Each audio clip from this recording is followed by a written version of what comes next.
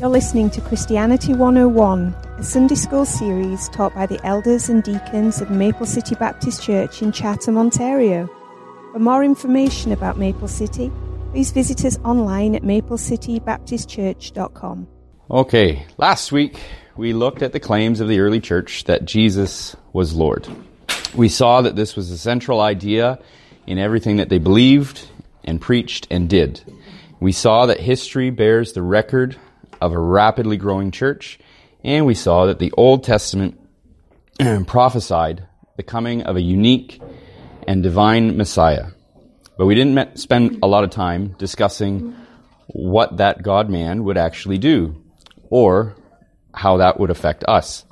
Keeping the 4 Ds in mind of the structure of these classes, the drama and doctrine, doxology and discipleship, we should notice that last week had an emphasis on the drama. We heard a lot of what happened, but now it's time to consider the doctrine or the teaching that comes from Scripture about the resurrected Jesus Christ and the real meaning and value that it has for us today. So we are calling these the doctrines of Christ. A brief overview of what we're going to look at today, a little bit different than what I said last week. Christ as the Word is the first part, Christ as prophet, Christ as priest, and Christ as king. I didn't have time actually to get to much to do with the incarnation.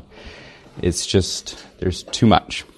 The first thing we need to understand about Christ is that all of his works are mediatorial in nature. So at the fundamental root, he's mediating.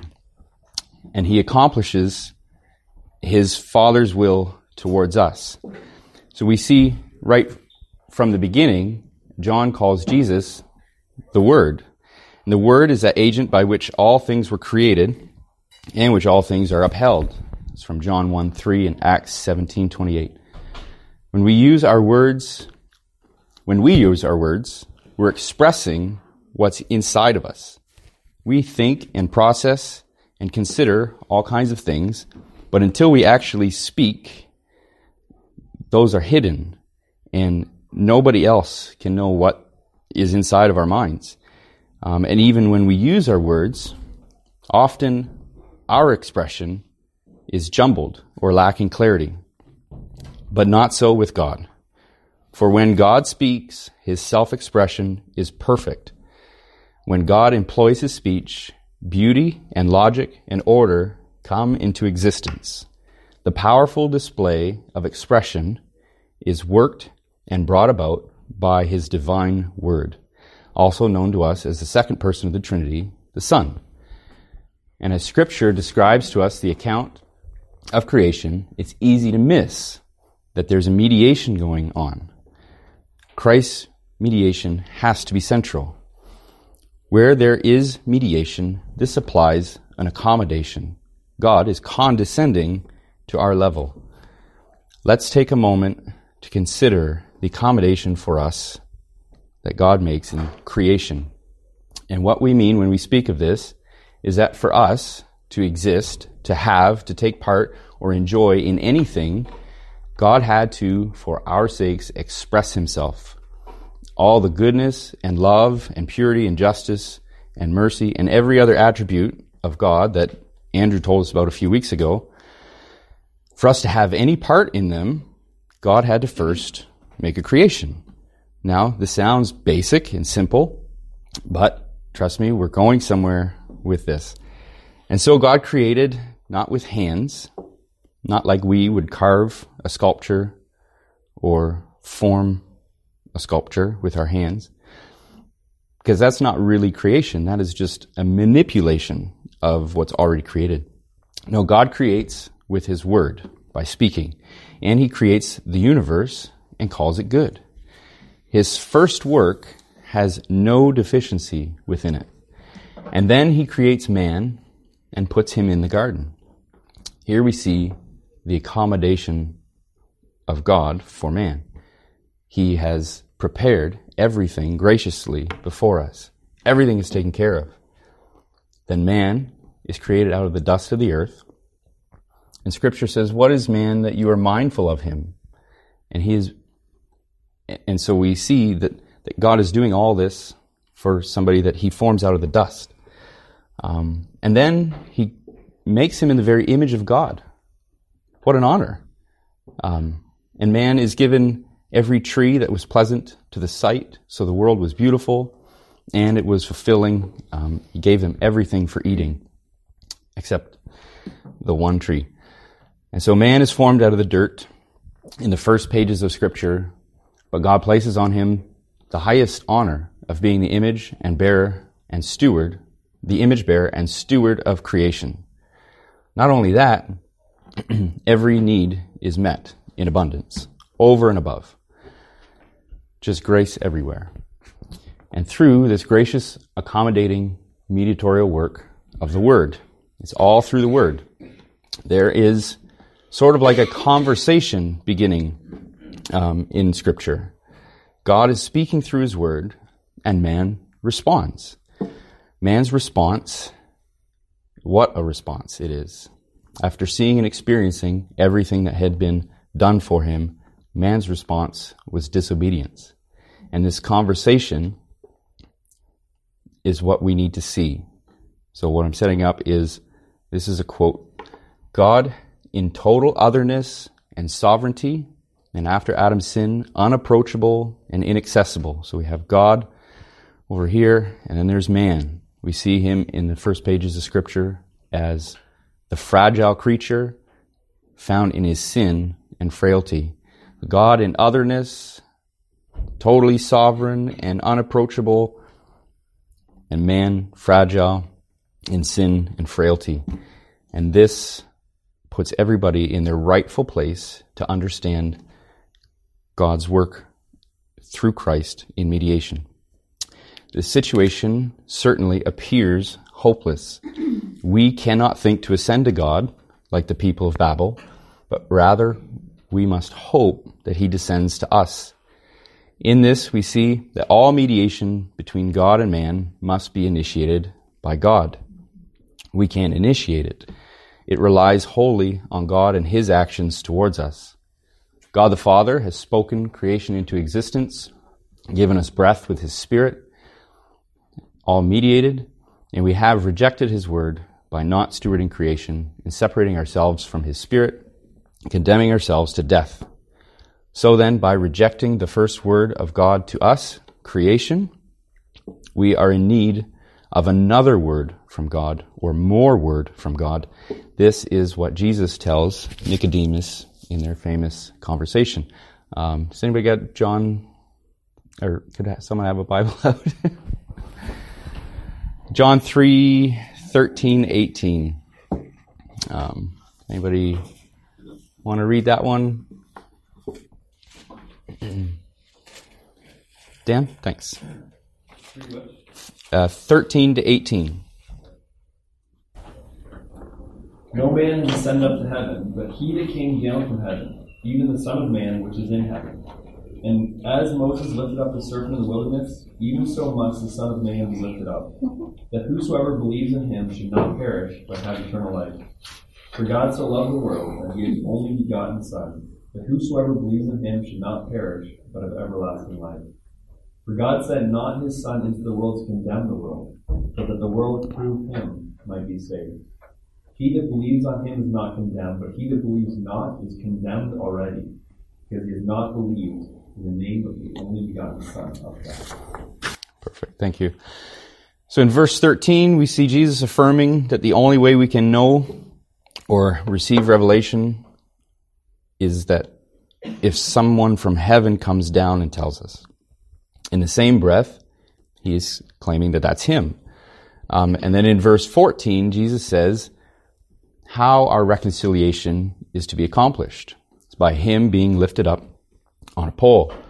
And in verse 15, we are presented with the hope of eternal life, reconciliation with God through faith in God's word sent to us. So in us trusting and believing in that, in Christ being sacrificed for us, that is how we receive the hope of eternal life. And verse 16 tells us of why God even sends the word to us in the first place, because of his love. God's love flows out to us in the person of Jesus Christ. And then finally in verses 17 and 18, that the world stands already condemned and perishing, being separated from God. So it's not like Jesus needed to communicate that to us. We already knew. But also, Jesus' objective in coming to us in the flesh is to give life. His mediatorial works in creation were a divine accommodation to facilitate, provide, and preserve our life. Everything was done for us. Our rejection of it plunged us into death. But his mediation is not abandoned. It is continued. And in a way, it is revved up. He becomes the incarnate divine Son. In Jesus, we see mediation fulfilled. So he just keeps mediating for us until the mediation is complete. And then, so now we will look at how Jesus mediates our reconciliation with God. So we got a couple verses coming up. Does somebody want to grab Deuteronomy 18 to 22? And then someone else can read Acts 3, 22 to 26. You'll do Acts. Do we have a Deuteronomy? Perfect. 18 to 22. It's just in a few minutes, though.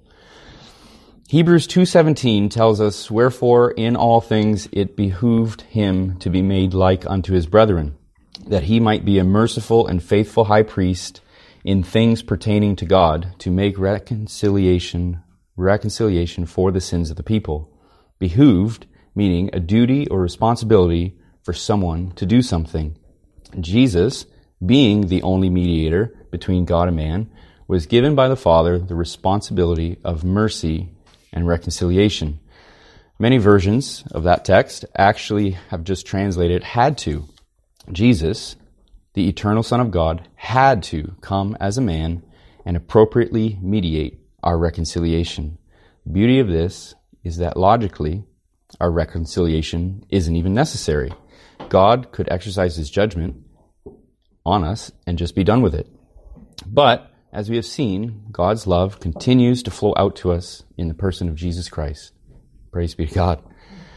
When he walked with the disciples, he talked about how he must go to Jerusalem, how he must be put on trial, how he must be delivered up to the Gentiles and be crucified. Could it have been any other man? No, we are all fallen in Adam, says Romans 3:23. Being fallen from our original state, we lack any ability to please God. So it really couldn't have been anybody else. Some would argue, like the Jehovah's Witnesses, that it was an angel that reconciled us to God. But the mediator could not have been an angel, because being created, no created being, could assume the glory and preeminence due the one true mediator. So it is the greatest position of honor, and that wouldn't be given, and it wasn't possible to be completed by a created being. The mediator is the very word of God and the true self-expression of God, so it could not have been somebody with a creaturely nature. It must have been divine. So, a quote from Dr. Paul Wells to summarize the need of it to be Christ. No matter how much death we have brought upon ourselves, yet God has created us for life. Thus he is moved by pure and freely given love of us to receive us into his grace. Therefore, by his love, God the Father goes before and anticipates our reconciliation in Christ. Indeed, because he first loved us. 1 John 4:19. So it's always God's love that is pursuing us and mediating and bringing us back to the Father. Now, for the rest of our time, we'll be looking at how this role is actually performed by the Messiah, and mainly the three distinct offices of prophet, priest, and king. All of the scriptures serve to show us what is required for reconciliation between God and man by mediation. So it's all over scripture, and they foretold of one true mediator. So firstly, the prophetic office instituted or revealed to us in Deuteronomy 18:18. This is the words of the Lord speaking to Moses. I will raise up for them a prophet like you from among their brethren, and will put my words in his mouth, and he shall speak to them all that I command him. And it shall be that whoever will not do my words which he speaks in my name, I will require it of him. If the prophet presumes to speak a word in my name, which I have not commanded him to speak, who speaks in the name of other gods, that prophet shall die. And if you say in your heart, how shall we know the word which the Lord has not spoken? When a prophet speaks in the name of the Lord, if the thing does not happen or come to pass, that is the thing which the Lord has not spoken. The prophet has spoken it presumptuously. You shall not be afraid of him. Thank you. So this is the announcement of what the prophet of God will look like. It's somebody who says the word of God, claims to speak for God, and then the thing that he says actually occurs. So not a false prophet. And we see that over and over again, Jesus prophesying his death and resurrection, we see that he was vindicated. And this is kind of what Acts 3:22-26 says to us. 22:26? Yep. For Moses truly said unto the fathers, a prophet shall the Lord your God raise up unto you of your brethren like unto me. Him shall ye hear in all things whatsoever he shall say unto you. And it shall come to pass that every soul which will not hear that prophet shall be destroyed from among the people. Yea, and all the prophets from Samuel and those that follow after, as many as have spoken, have likewise foretold of these days. Ye are the children of the prophets, and of the covenant which God made with our fathers, saying unto Abraham, and in thy seed shall all the kindreds of the earth be blessed. Unto you first God, having raised up his Son Jesus, sent him to bless you, and turning away every one of you from his iniquities. So again, we know that this is Jesus the prophet. So his prophetic office contained two types of work, one clarifying and two fulfilling. As we have seen earlier about the divine word, the word is to be understood as a true representation of God towards man. The prophetic office is how God communicates about himself to us. It is him condescending to us. All prophetic work starts in God and is a movement manward. And because we're so ignorant of God, having exchanged the truth of God for a lie, the prophet is our way into the kingdom. It's our way back to God. Romans 10:14. How then shall they call on him whom they have not believed? And how shall they believe in him whom they have not heard? And how shall they hear without a preacher? It's the only way back to God. We cannot worship God in thankfulness without first being told about his goodness. Firstly, God spoke through his word in creation, and then continued speaking by the prophets of Israel, and finally and fully in Hebrews 1, it says, in his Son. Why was representation of God necessary? Why was further representation of God necessary after creation? Wasn't God sufficient in his original word to us? No, we needed clarification of God's word because Adam's sin, and that obscured the image of God.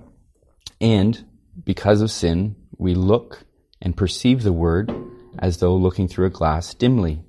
So Jesus comes, as himself claimed, as a light to the whole world, shedding light as the image of the Father himself, by clarifying all the previous communication to us. And in this pursuit, the Father is persistently sending his word to us. We can see just how deep and rich his love is towards us. The second work of this office is one of fulfillment. Hebrews 7:19, for the law made nothing perfect, but the bringing in of a better hope did. by the which we draw nigh unto God, which we can understand as the law being God's earlier work of prophecy towards man, and it was revealing God, but because of our fallenness, it could only show us our increasing rebellion and the necessary building wrath that was due us. But through Christ and his fulfillment of the law and his faithful expression of God's love in the gospel, we can now know the Father as he truly is and be brought back nigh to God. As it continues, Hebrews 7, in verse 22, by so much was Jesus made a surety of a better testament. And in John 14, when Philip says, show us the Father, and it suffices us, Jesus responds to him, have I been so long time with you, and yet hast thou not known me, Philip? He that has seen me has seen the Father. So Christ, it can be said that he truly exposits the Father. And this is confirmed again by the resurrection of the Lord, when he taught the disciples, the resurrected Lord, in Luke 24:44. These are the words which I spake unto you, while I was yet with you, that all things must be fulfilled, which were written in the law of Moses, and in the prophets, and in the Psalms concerning me. Then he opened their understanding, that they might understand the Scriptures. When we understand the Scriptures, it is sufficient to know God. And what the danger is of not seeing Christ as the light of Scripture and a faithful exposition of God, will be in danger of once again exchanging the truth of God for a lie.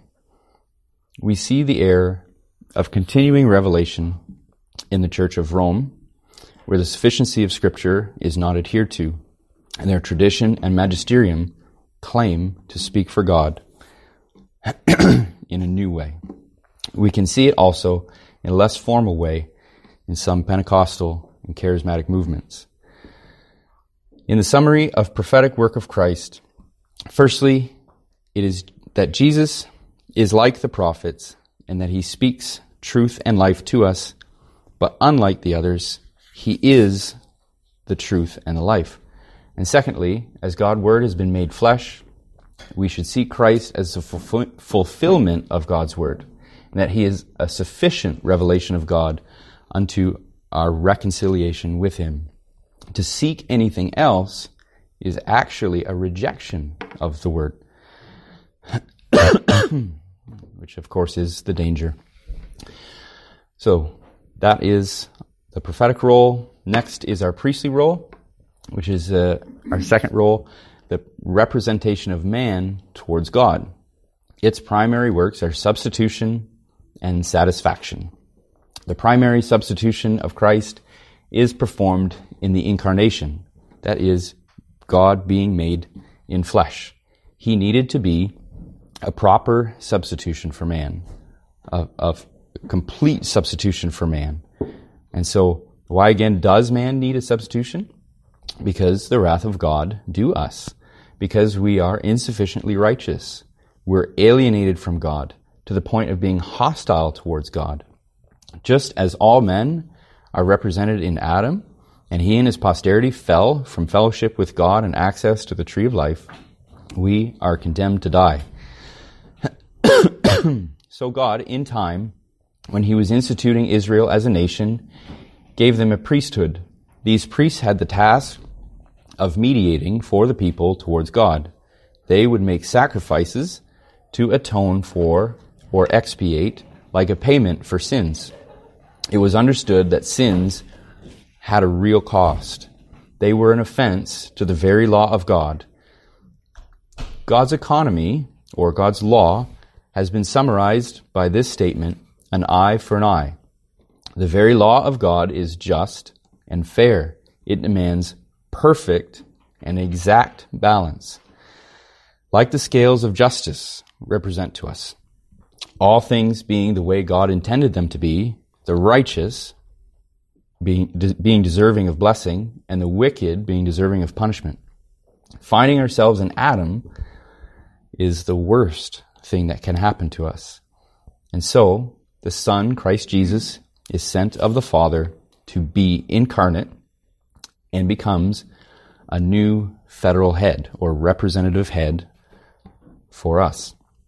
As the priestly Christ, Hebrews 2:10, it became him for whom are all things, and by whom are all things, in bringing many sons unto glory, to make the captain of their salvation perfect through suffering. So meaning, to be a full and true substitution, he had to endure all things like us, and this made him suitable for that substitution. Not only that, but as a comfort, he identifies with us as our brother, so that we are comforted in knowing that God has experienced all that we experience. Hebrews 2:18 says, "For in that he himself has suffered being tempted, he is able to succor them that are tempted." We have another couple verses coming up. Romans 8:14 and Romans 8:38. You got 8:14, 8:38. That's a good one. Carolyn? Perfect. 8:14. Not yet. I said the worst thing that can happen to us is to be found in Adam. The reverse is also true. The best thing that can happen to us is to be found in Christ, meaning to have Christ as your representative. And to have Christ as your representative is to have union with him. To have union with him is to be adopted by the Father. Hebrews 2:11, "For both he that sanctifies and they that are sanctified are all of one, for which cause he is not ashamed to call them brethren. Forasmuch then as the children are partakers of the flesh and blood, he also himself likewise took part of the same, that through death he might destroy him that had the power of death, that is, the devil, and deliver them who through fear of death were all their lifetime subject to bondage." That's what Christ does for us, delivers us. Romans 8:14. For as many are led by the Spirit of God, they are the sons of God. Sorry, all the way to 17. For you have not received the spirit of bondage again to fear, but you have received the spirit of adoption, whereby we cry, Abba, Father. The Spirit itself beareth witness with our spirit that we are the children of God. And if children, then heirs, heirs of God and joint heirs with Christ, if so be that we suffer with him, that we may also be glorified with him. Right.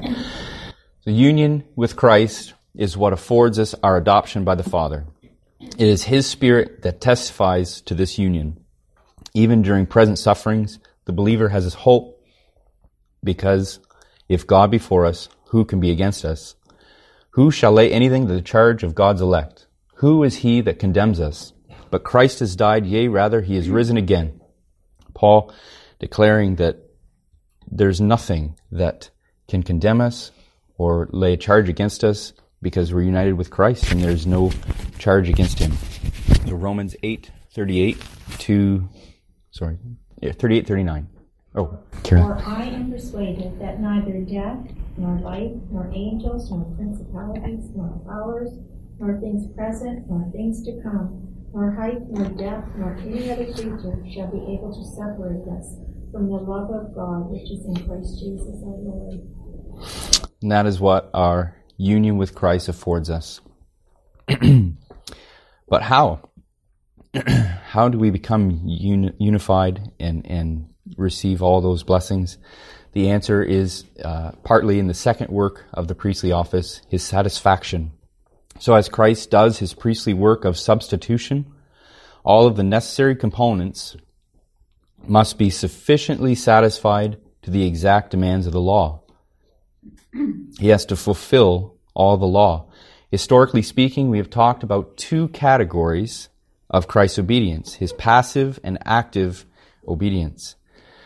Passive obedience was his paying the penalty for sin, so his suffering. And his active obedience was his fulfilling the precepts of the law. John Murray, in Redemption Accomplished and Applied, words it this way: Christ, as the vicar of his people, came under the curse and condemnation due to sin, and he also fulfilled the law of God in all its positive requirements. In other words, he took care of the guilt of sin and perfectly fulfilled the demands of righteousness. He perfectly met both penal and preceptive requirements of God's law. So there is no greater man that could represent us, no more obedient. Christ is perfect humanity. He was sufficiently righteous, and with unmatched courage endured the suffering of the cross, willingly to purchase our communion with God, always mediating. Still hanging from the cross, he had the confidence to declare, "It is finished." Sorry. He was assured that he would be received by the Father. And because he was abandoned on the cross, his people never will be. His resurrection is the presentation of Jesus as satisfactory, a substitution for the sins of the whole world. And finally, his kingly office. In this office, he acts on our behalf in two ways: to rescue us and to provide us with security. The book of Matthew ends with the words of Jesus commissioning his church. Chapter 28 of Matthew, verse 18 to 20. All power is given unto me in heaven and in earth. Go ye therefore and teach all nations, baptizing them in the name of the Father and the Son and of the Holy Ghost, teaching them to observe all the things whatsoever I have commanded you. And lo, I am with you always, even unto the end of the world. So Jesus' first command, now endued with all power and authority, is to go and teach all nations and baptize them in the name of God. In other words, the mission of this king is the conversion of his adversaries, to bring people under the rule of his kingdom. But what is his kingdom? Firstly, his kingdom is to be understood as spiritual. It's not one of present external government. And Romans 14:17 says that the kingdom is righteousness and peace and joy in the Holy Ghost. And so God rules our hearts and our minds when we apprehend the benefits of his prophetic and priestly roles by faith. What are the benefits of the kingdom? Well, we saw some of them when we talked about our union with Christ. The benefits are salvation from sin and punishment, and adoption as sons, being able to call God Father and brother and friend. And eventually, these benefits even will include co-rulership with God in heaven. This is what he commands towards his adversaries, sinners. Even though we were the ones who in Adam sinned and made God our enemy, he is in pursuit of our welfare and salvation. We see in the first chapter of Luke, verse 70 to 75, that this was his plan all along. As he spake by the mouth of his holy prophets, which have been since the world began, so that we should be saved from our enemies and from the hand of all that hate us, to perform the mercy promised to our fathers, and to remember his holy covenant, the oath which he sware to our father Abraham, that he would grant unto us that we, being delivered out of the hand of our enemies, might serve him without fear, in holiness and righteousness before him all the days of our life. This is God's kingdom. The great danger that remains is that if the word is preached unto you and the sacrifice has been made, you still have no union or part with Christ unless Jesus is your Lord. Thankfully, it is Christ's kingly office that delegates that these other offices minister to you.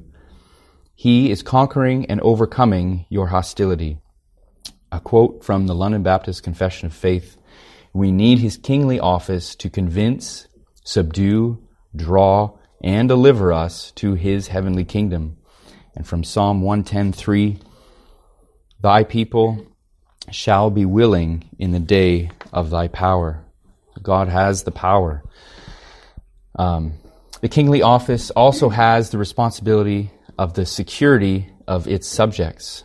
Once in the kingdom, God promises and Jesus works to keep us secure and safe. So Christ employs his authority to declare the priestly office as binding. So the priestly office continues to work for us because he is an advocate in the heavens and he is our surety and intercessor. He continues in the offensive against our enemies. Psalm 110:1, the Lord said unto my Lord, sit thou at my right hand until I make thine enemies thy footstool. And Jesus' words to Peter in Matthew 16:18, and I say also unto thee that thou art Peter, and upon this rock I will build my church, and the gates of hell shall not prevail against it. He is offensively conquering and ensuring the eternal security and safety of his church. The comfort that is afforded to the believer with Christ as our King is not to be overlooked, but will be our hope in difficulty. Calvin sums it up way better than I could in Institutes, Book 2, chapter 15:4. So that we can patiently live at present under the toil, hunger, cold, contempt, disgrace, and other annoyances, contented with this, that our King will never abandon us, but will supply our necessities until our warfare is ended and we are called to triumph. Such being the nature of his kingdom, that he communicates to us whatever he receives of his Father. Since then he arms and equips us by his power, adorns us with splendor and magnificence, enriches us with wealth, we here find most abundant cause of glorying, and also are inspired with boldness, so that we can contend intrepidly with the devil, sin, and death. So a few closing remarks. Hopefully this morning we saw the great importance of the mediation between God and man accomplished by the Word, noticing especially the unifying nature of this position, bringing all things together. Everything is done with an aim towards reconciliation. Also, there is a sense in which our union with Christ implicates us in his divine workings today. As Christ holds these offices perfectly, we are invited to participate with him. We are invited to be prophets as we speak the truth of God to our neighbors, other believers, and our families. When we teach our children the Scriptures, we are being God's prophets. When we pray for others, and when we prefer them above ourselves, sacrificing for them, we are joining in Christ with his office as priest. And when we attend worship service and participate in the praise of God, we are being priests with Christ. And with Christ in his kingly office, we join him in the battle against the world, the flesh, and the devil.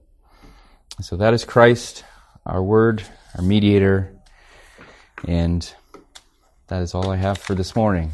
I don't know if next week what's going on. We might get into the incarnation, or we might save that for down the road. Hopefully down the road. I need a break. All right. Thank you. We'll see you in church.